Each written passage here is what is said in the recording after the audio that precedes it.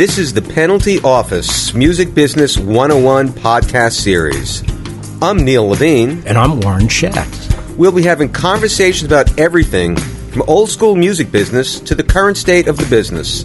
Everything from hip-hop to pop. We'll have lots of guests and go pretty deep. So, Big Reg, let's talk about East Coast, West Coast, the beef that happened during the 90s and with the passing of Biggie and Tupac. Can you kind of give the audience what you know about it and just kind of history lesson here? I want to know who killed Notorious B.I.G. and who killed Tupac. Everybody want to know that. I mean, everybody knows. Well, you asked me what I want to know, or you have anything that we don't know that hasn't come out that you want, I mean, this is going to be public, so, whatever you're comfortable talking about. Some of the West Coast, East Coast thing, the dog pound kind of. Okay, at the time, basically, Death Row was almost dismantled when Biggie got killed. When Pac got killed, I was still in jail. I was on a violation. When Biggie got killed, I was supposed to go to the Peters, go do what I do up there, have some fun, whatever. My son, Kerry, he had an asthma attack. So we was at Cedars. So while we're at Cedars, like if you know anything about Cedars, like I parked in the emergency park. That's right in front of the door. And it's like a 15-minute parking zone, whatever. So I parked there. We check him in. We're waiting for the doctor to come out. And at the same time, we're looking, at the show, showing, breaking news, whatever. It was on TV saying how it was, everybody was there. They're showing pictures. All of a sudden, over the intercom, they kept saying, I go to the restroom. That's what happened. I go to the restroom. I come out. And they over the intercom, they say, whose car is that? I get lights to. That's all shit. That's mine. I say, can you please move it? So I go out to my car. I'm going to a car drives up, and they say, Reg. And I look, and they said, is he dead? I said, what the fuck are you talking about? Is he dead? I said, never mind. They drive off.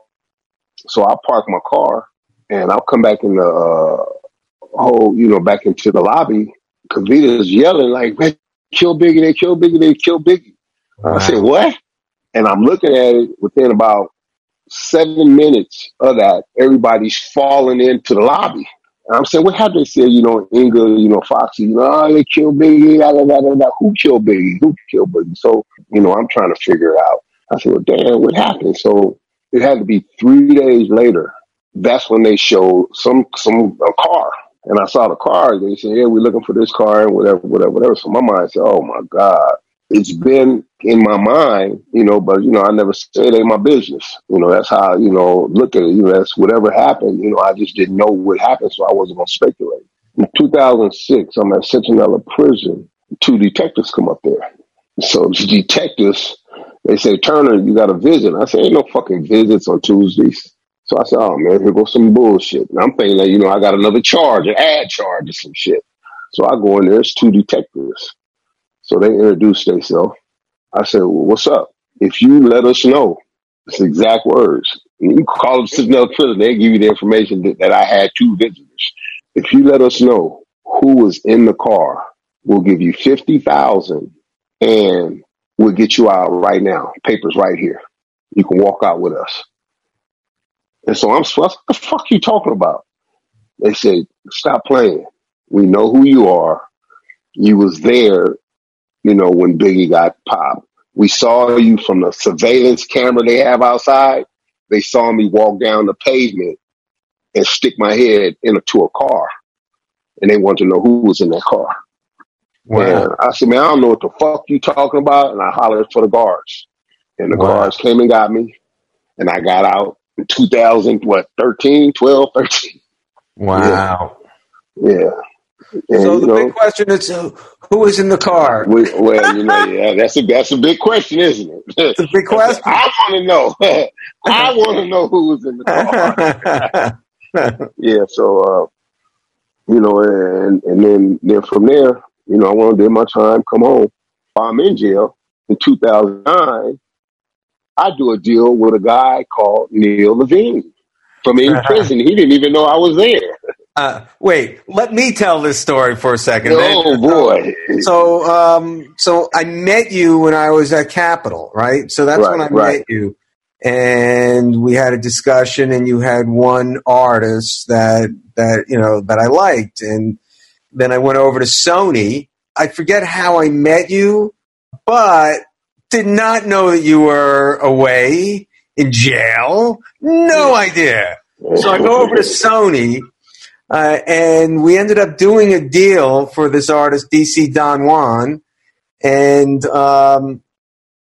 still we were in business for quite a while. Like we were doing regular conference calls. Like I could always reach you whenever I wanted to reach you, and no idea. Then maybe 6 months, a year later, someone from my staff said, we think Reg is away. It's like, no, he can't be away. It's like, we're in business. We were in business at least a year before I even knew that you were, away. Which at that point, I knew that you must have been a real G because you were running shit. Like you were running it. So, and again, with my relationship with you over the years, we've actually turned into really good friends, someone I really care about. And the history that you have and that you have in music, you're actually a really good music person. We really didn't get into talking about songs and the music, but your instincts are great. You did talk about this being a relationship business, but you're always finding new stuff. So, kind of fill us in what you're doing now. I know now you're doing TV, you're doing, documentaries, you're doing all types of interesting things. Yeah, I still, if I hear something that I like, as far as the music side,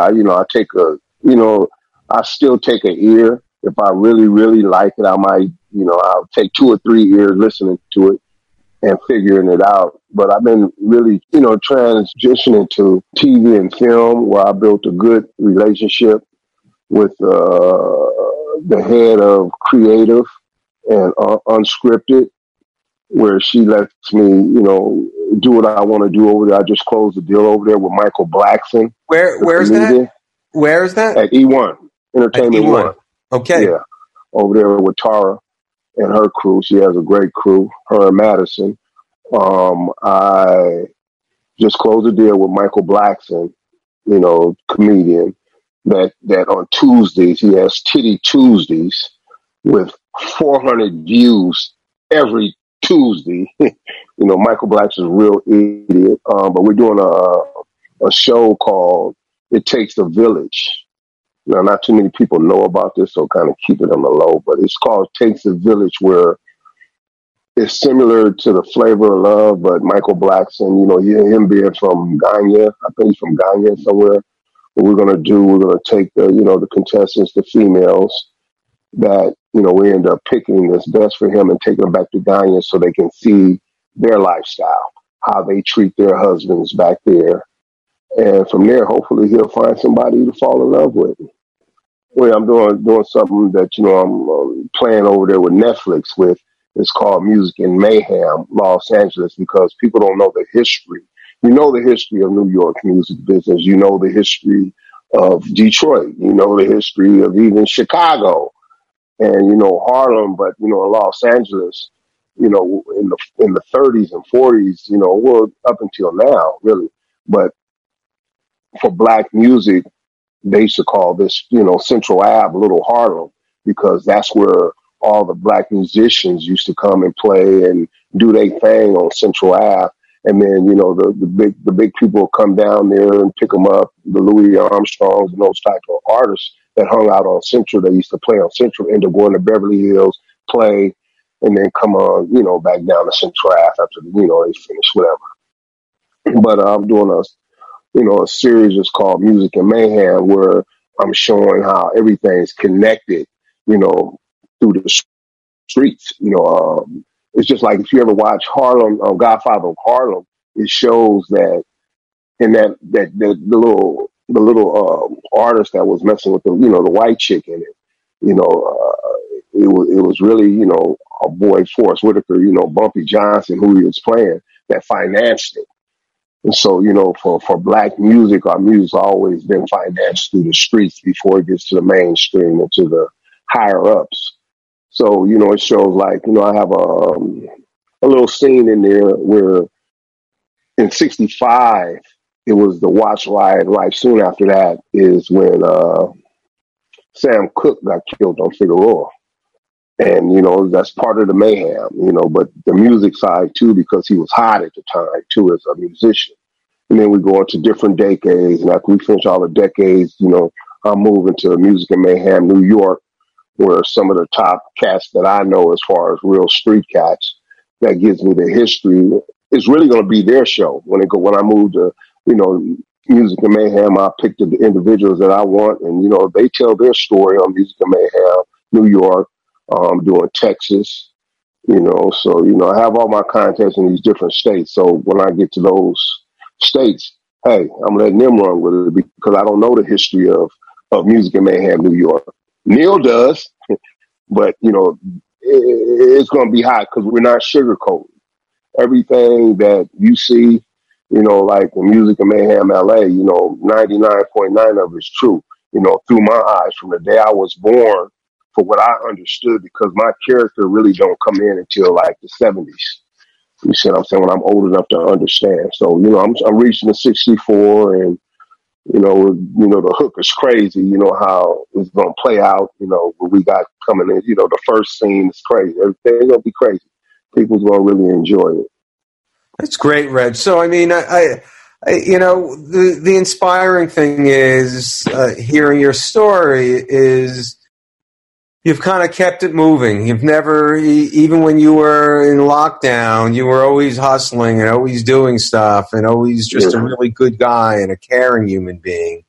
And now to hear you doing film and TV and continuing in music, and I know you're also, the clubs. You've been trying to get me out in Vegas for a while, seeing what's happening. Yeah, that's the next thing. What people don't understand about Vegas.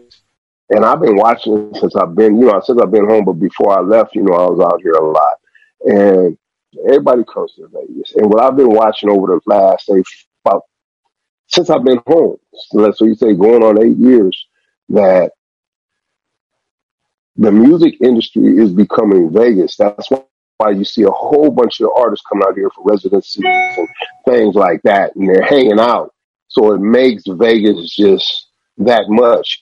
To break an artist now these days, because these artists are so independent, realistically, they really don't need the big companies unless they need the machine. You see what I'm saying? So instead of cutting deals with these labels called machine deals, we just need the machine. But you could come out here, I can take an artist that's really nobody and sit them out here for the whole summer. And by the end of the summer, they'll have 5-6 million followers and performing it, and everybody that's out there that comes to Vegas will know who they are. Because you have to have them performing at each of these day parties. It's so much. It's just overwhelming. You're talking about every day between the hours, say 11 until they close the pool area. So you talking about 10 to 15 different pool parties going on at the same time with, between 25 and 5,000 kids at. So you do the math. Wow. You see what I'm saying? And then we're not even going to talk about the nightclubs. That's why Victor Dre's doing so well, because he understood that market. And he takes them in there, give them a residency. They perform up there, do good deals with them. Who else? Drake's been out. He's still here. Cardi B was very successful. They paid her too much, but it is what it comes with the territory. But it's a lot. They built a T-Mobile arena down here, and you're seeing a lot of A1, A-class artists come out here and perform there. I mean, it's just becoming a music. We do the billboards out here every year. We do Soul Train out here every year. So Vegas, what I see is the place to be. I can take a Neil Levine and put him on the strip to do songs, and at the end of the day, we're going to make some money off Neil Levine. Real simple. Without you spending money. You spend your little cover heads, you get involved with the DJs out here and say, hey, they're performing for free. You see what I'm saying? So if you stretch the whole summer and you have a song, and it's a half decent song, that song could turn into a hit record just by playing with the DJs out here. A good friend of mine, like my little brother Sujit, he owns Scam Artists. At the time when I used to manage the Mizza, Damian Young, he worked under the Mizza. That's how my relationship with him. So he's very useful.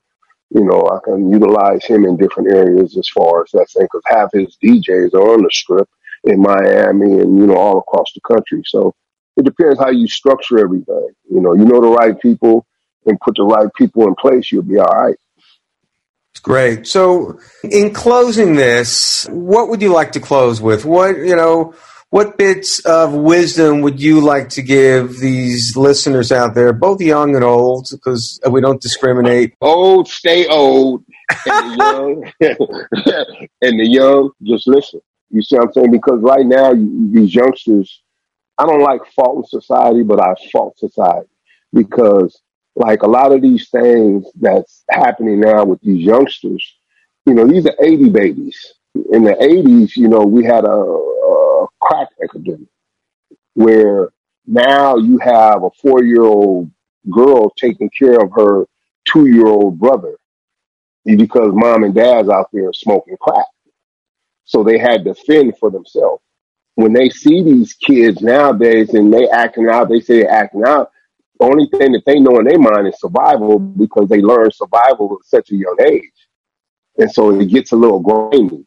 But realistically, these kids are smart. These are not dummies. A lot of these kids that's making it in the music business now, they're crack babies. They're understanding how to survive because, of what happened, in those years. It's all about survival now. And then they picked it up. They know how to survive now. They know they don't need the machine. Now they're following, they following the Nipsey. I remember when Nipsey used to sell their little CDs just out of his car. It's just like selling, like, I always compare music when I got into it, like selling dope. Because, wow, I can make just as much money, pressing up 1,000 CDs for $1,000 and selling them for $10 a piece and make money. So if I'm selling 1,000 CDs a week, you do the math. You're making some serious money. And I'm in front of a liquor store or market or wherever I can slang them at. It's just about your hustle. So I always encourage kids. I mentor a lot of youngsters because, it's like when I was in prison. A lot of the youngsters, they'll come in with time. And when they come in with time, they'll see me. They say, "Man, why are you so calm?" And things in that nature. I said, this is me.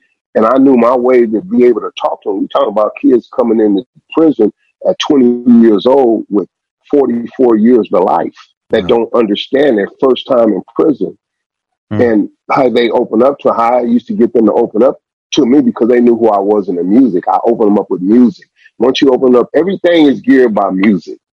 Music is like your best therapy ever. So once you open up with music, and then I used to get into them. And that was my way into these youngsters. And that's why my relationships with the youngsters are so tight because I understand them. You got to understand them. If you don't understand them, you're going to fail. You're just looking at them just as the money. These kids have talent. But how do you unlock that talent? There's not enough people that's pushing for the real deal. I see Kim Kardashian doing what she's doing for the prison, Van Jones, and and to me it's bullshit. It's for their own gratifications or whatever. I said, because you can't talk about something that you haven't experienced, period. But you're saying you're using Kim Kardashian's celebrity to get people out of jail. It wasn't her that got them out of jail. Let's talk about the ladies that really did the work, the grinding work for the years. And they say, oh, well, let Kim Kardashian because she can get to Trump and all this old bullshit. I don't like that. You see what I'm saying? Because you're not going in really seeing the problem. People don't know. Like, I was a MAC rep when I was there. So, I was the go-between the inmates and the warden. And I used to see the books. I know how they get out. You see what I'm saying? In California alone, every quarter they spend close to $10 million just on food. Right?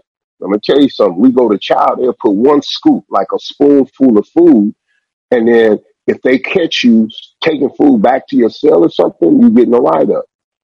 You know why? Because what they used to do, all the leftover was tons of food left over from child. They'll put it in a big old box and they'll sell it to the pig farms in that area. Wow. I can get it. We can get into it. You see what I'm saying? Wow. So, you know, it's a money. It's a money game. Each prisoner in Los Angeles, at the bare minimum, when you get sent to prison, okay, each prisoner, you taxpayers pay $72,000 for each prisoner that's in California. Bam. You do your time, right? You do your time. So you get out, you got a 3-year tail. You're still property of California. And that $72,000, you don't see no parts of that. They give you $200 until you hit the gate. What happens to the rest of the money?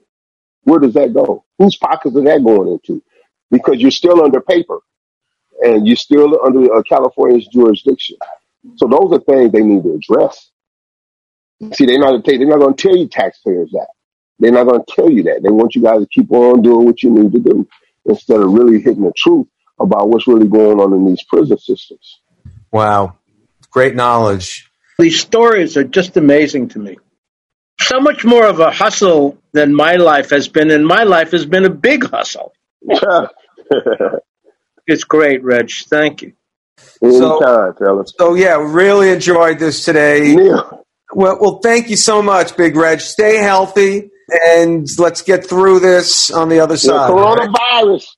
Coronavirus out the way. It's no joke.